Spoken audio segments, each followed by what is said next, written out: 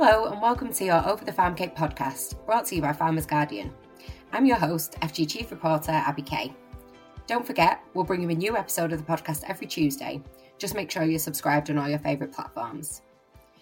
Last week, Prime Minister Boris Johnson and Australian Prime Minister Scott Morrison agreed the broad terms of a free trade deal between the UK and Australia over dinner, a deal which has rung alarm bells across the industry.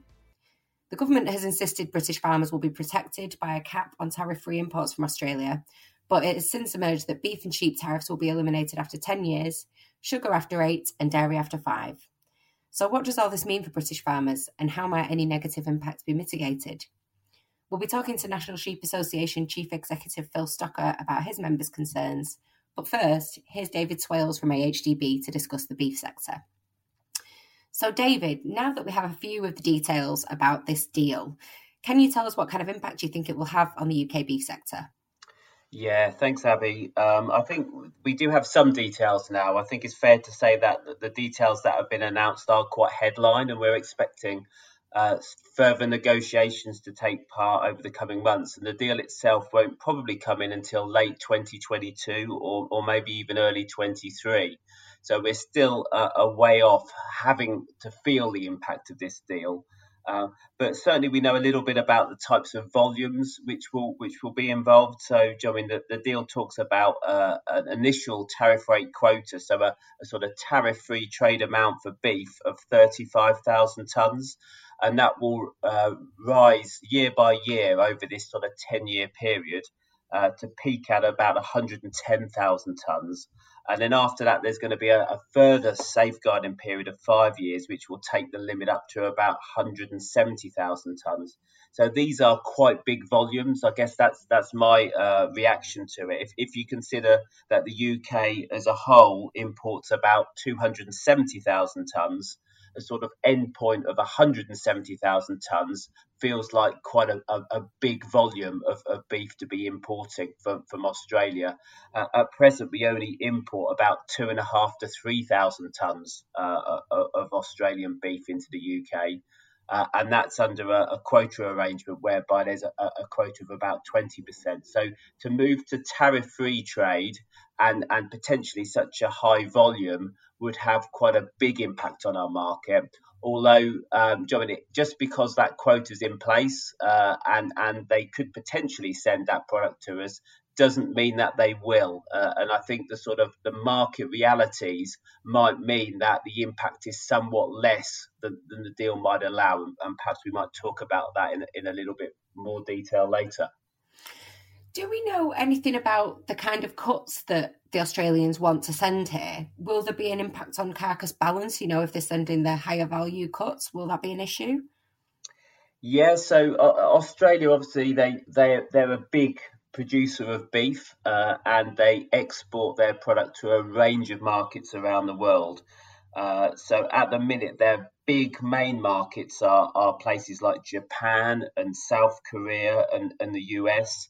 And the value of those markets tends to be quite high. So their big export is boneless cuts.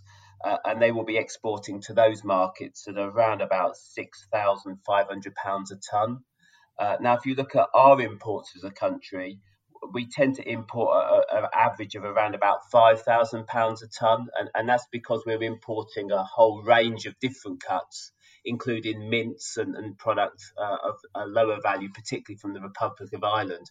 So I suspect that the Australians will be more likely to target the higher value cuts if they do send product here, because it wouldn't make sense to move product from a market where you're getting £6,500 a tonne to send it to us for £5,000 a tonne. There's no sense in that. So if we do see products coming to these shores, I suspect it will tend to be that higher value product. So you mentioned that the Australians might not actually fill their quota here. The government has built in some other safeguards into this trade deal. Can you explain a little bit about those and whether they'll actually work? So it's interesting. This is a kind of a new era for us, really, because until now, the types of deals the UK government has been negotiating have been kind of rollover deals of the arrangements we had in place as a member of the EU. So this deal's kind of the first one which the UK has negotiated outside of that sort of rollover arrangement. And it is, I mean, it's good that there's some safeguards in place. A lot of trade deals would have these types of safeguard measures in place. So basically what the safeguards mean is there is a volume of product which Australia will be able to send to us quota free. But it doesn't start at the maximum volume immediately. It starts at about 35,000 tonnes, and then it builds up year on year gradually up until a total amount, which ends up peaking at about 170,000 tonnes in 15 years' time. So the idea of that is to allow the market to adjust, to ensure our market isn't flooded with Australian products. And I mean, it basically allows both trading partners time to adjust. Basically, my view on the safeguards and the quotas are they're actually quite high. So I mean, lots of trade deals would have these types of arrangements in place. But just to give you another example, the deal Japan and the EU negotiated had an initial tariff quota of around 40,000 tonnes, which rose to about 50,000 tonnes in 15 years. And that wasn't even completely tariff free. So there's still an element of tariff at around about 10% at the end of that transition period. So I think the safeguards we have in place, that they are there, but they are, I mean, they're quite generous, let's put it that way, to the Australians. They allow the Australian farmers quite a bit of access to our market. Moving on to standards then, what are the main differences in beef production in the UK and Australia? So there are quite a lot of differences, and I think probably the big one will be around scale of operation. So when you look at suckler herds, there's probably quite a bit of variability there in terms of size, and they are pasture-based systems.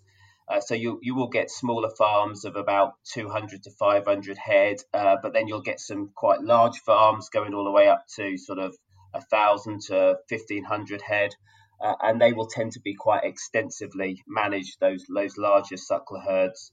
But the big difference, I think, will be in terms of finishing units. So a typical Australian finishing unit will be about 27,000 head. And they may well use things like growth promoters, which wouldn't be allowed in the UK. And because of all those things, but particularly because of the size of the units, their cost of production will be significantly lower than the UK farm cost of production. And I think it's because of that which you see the concern in the industry at the moment, because our ability to compete at farm level is probably restricted just because of those differences in production systems. So I kind of understand that concern. But we don't compete solely at farm level. We compete across the supply chain. And just because Australia do have cheaper production than us doesn't mean that we suddenly have a flood of product coming into our market, because, as I've highlighted, Australia have access to some really good markets to export to at the minute. So, they're not necessarily going to move loads of product out of a really high value market to send that product to us. How do we protect UK farmers then in this scenario where they're having to compete with farmers who can benefit from economies of scale? Well, to be frank, I don't think protecting farmers is high on the government's agenda. Would be my comment on that. I think, the government's language around this is about providing these safeguards and these quotas. And it's all about, when you look at the words they use, it's about allowing farmers time to adapt. So they don't really talk about protecting farmers. They talk about farmers adapting to this new reality. And I think it's something, we all need to be aware of. There will be increased competition on our markets, that the government is looking to go out and strike these free trade agreements with new countries around the world. And that will give us some opportunities to export our product to some of these markets, but it also provides increased competition on our domestic market. And I think the reality is that increased competition will impact on farmers' bottom lines, and they will have to adapt to that new reality. I mean, it's a very fair comment to say government doesn't talk about protecting farmers, but what they do talk about is protecting standards. How will UK production standards specifically be protected in this deal? Do we know that? Yeah, well, that's some of the detail which we haven't seen yet, Abby, and I think it's the detail which everybody wants to know about. It's certainly been debated a lot in the industry at the moment, and I completely get that. I mean, what farmers don't want to do is to be in a situation where they have unfair competition. So, I mean, the beef growth hormones and growth promoters is a good example. If part of the reason why Australian beef cost of productions are lower is because they have access to that technology and our farmers don't have access. I mean, many farmers feel aggrieved about that situation. So I would expect there will be some sort of stipulations and requirements in the deal which maybe say certain things aren't allowed. But we shouldn't see these standards as being a way of protecting ourselves against trade from Australia, because I think the reality is Australia is a big beef exporter. And it supplies a range of markets around the world. So whatever we set those standards to, I'm sure that over time, the Australian farmers will be able to adapt their systems to meet whatever standard we put forward. So, I mean, that may well raise some of their costs slightly. It may add a bit of complexity to their systems. But if the rewards are there and there's a valuable market to access, they will be able to pivot their production in the medium to long term. So we shouldn't see the standards as a way of giving us like long-term protection. It's just a way of ensuring we're competing on a like-for-like basis. We've heard a lot about how this deal sets a precedent for other negotiations, and I have to say, through recent experience, it seems as though that's true. I mean, I interviewed the New Zealand Trade and Agriculture Minister, Damien O'Connor, recently, and he told me that New Zealand will be seeking the elimination of all agricultural tariffs. How much of a problem is that going to be for UK farming? Well, it's definitely a challenge, and I think you're right. This deal probably will set a bit of a precedent, because New Zealand will be saying, "Well, this is what you've agreed with Australia. We want the same." And yeah, there's challenges there without doubt. I think for me, there's a danger here. We see trade deals as being completely negative, and it's all about the risks and the challenges for our domestic market. I think we do need to look at it as a two-way thing. And I mean, my comment to government would be that at the minute, the trade deals they're talking about are, I mean, Australia, New Zealand, and the US, and those are all really big agricultural exporters. I mean, it'd be great if we could start to talk about some trade deals for some other markets, which maybe there's greater opportunities for UK agriculture to export to. So we've done some work in this in the market intelligence team at AHDB, and tried to map out where some of those big opportunities would be. And a lot of it is countries in the Asia Pacific region. So some of these markets Australia already has good access to. We don't have particularly good or certainly not preferable access to some of those markets. So it'd be great if the government could maybe start to go into some trade negotiations with some of those countries, and they may be greater prizes for us and provide much greater opportunity for the agriculture sector. Thanks to David Swales at AHDB. Now over to Phil Stocker, who's been telling my colleague Alex Black why the sheep sector in particular could be acutely affected. Well, I think overall, our sheep meat market here in the UK is really quite finely balanced, and any disruption, any changes to that is likely to cause some disruption in our marketplace. And we've been through a year now of really strong prices where the whole supply and demand dynamic seems to have been quite favourable. And any disruption to that, I think we're really very nervous about. We would see these strong prices as being part of the industry moving towards being more productive or profitable in DEFRA's language. We're moving towards a situation where we're going to see the phasing out of the basic payment system. And although we'll continue to try and drive efficiencies, getting a good price is going to be part of us being more profitable and productive in the future. One of the criticisms I know that's come out from really all of the farming organisations is about the lack of detail in this. Is that a concern for yourself? Well, I think that is a lack of concern. It's very difficult for us to assess or evaluate without that detail in there. I suppose rumours abound as well. So, so it is difficult. But also the lack of detail means that the deal cannot be getting the level of scrutiny that it deserves. It's not going to get that parliamentary scrutiny until after a deal in principle has been signed, and it may well be very difficult to go back on things that have been agreed.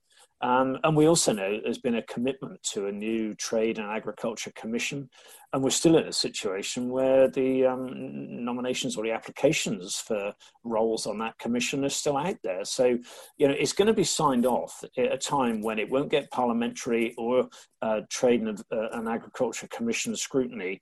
And if we're not careful, in my mind, we're going to end up with a situation not dissimilar to the Northern Ireland Protocol, which we're struggling with now, where a deal was signed, and we'll tackle the detail later. And that's when the arguments and a lot of the concern will arise, I guess. And one of the big things that you've highlighted is standards, and obviously our British standards over here. Can you tell us a little bit about the difference between sheep production here in the UK and in Australia? Yeah, and I guess it's worth pointing out that we are on a trajectory of even higher animal welfare and environmental standards. And, the assurances that we've been given by the secretaries of state and by ministers that, if we're moving in that direction, our standards will be protected by not allowing products to be sold here that couldn't be produced in that way. We've had assurance after assurance, promise after promise, and we are worried because we do know that there are significant differences in approaches to sheep farming between here in the UK and Australia. I mean, transport would be a good place to start. We're just going through a consultation with DEFRA about further reducing transport times, journey times. About restrictions in moving animals in extreme temperatures, or not that extreme actually, but in cold temperatures or in temperatures over 25 degrees centigrade. And, all of those things will bring additional costs and restrictions to our businesses when we know that the max journey time for stock in Australia is 48 hours. And of course, they will be transporting sheep in very high temperatures as well. In my mind, if that's a concern for the public and our government here in the UK, why shouldn't it be a concern for the way sheep are being transported elsewhere in the world? We've got a publicised issue of mulesing. Again, in pure animal welfare terms, mulesing would be hugely frowned on by again, governments and people here in the UK. Estimates are that somewhere in the region of 4 out of 5 sheep are mulesed in Australia. So again, that's another example. Fallen stock is another one. We've got really strict fallen stock requirements where it costs the farmer between, say, £18 and £26 a dead ewe to dispose of. Again, they don't have to undergo those costs in Australia. If you just look around the countryside and look at the scale and nature of sheep farming, our fields, our hedgerows, the margins around the hedgerows, the management around water courses. They're all things that we're expected to do, and in some cases we're regulated to have to do. And again, we just know that is not the case in Australia. And all of those things you might look at and say, well, they're quite small in isolation, but when you bundle them all together, they really add up to a significant difference in production costs, which is why the Australians will be able to access our market at prices lower than we can make a reasonable profit at here in the UK.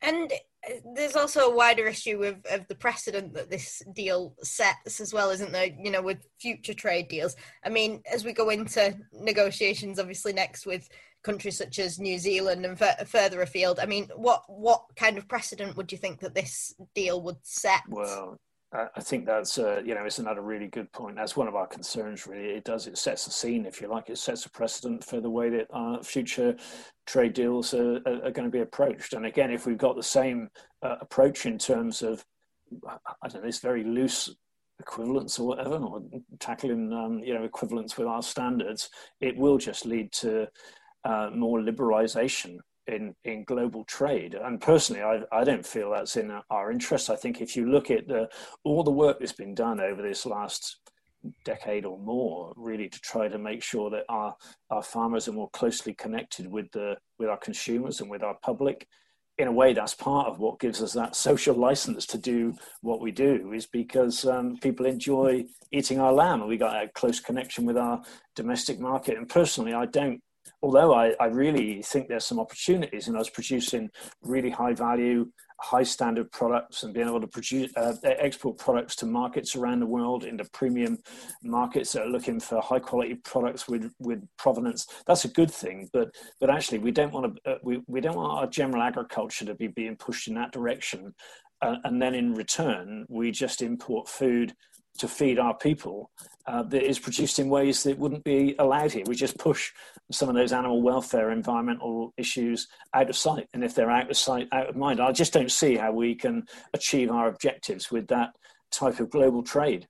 And I suppose, you touched there upon exports, obviously, to some of the premium markets, but there's no kind of opportunity certainly for sheep farming. We're not going to be selling much lamb to the Australians or the Kiwis, are we? No, absolutely. I mean, there may be some tiny opportunities in terms of breeding stock, possibly, but again, we've still got the issue. I don't know how far we are with resolving the small ruminant rule with Australia, but at the moment we're not able to export anything to Australia anyway in terms of genetics because of the small ruminant rule.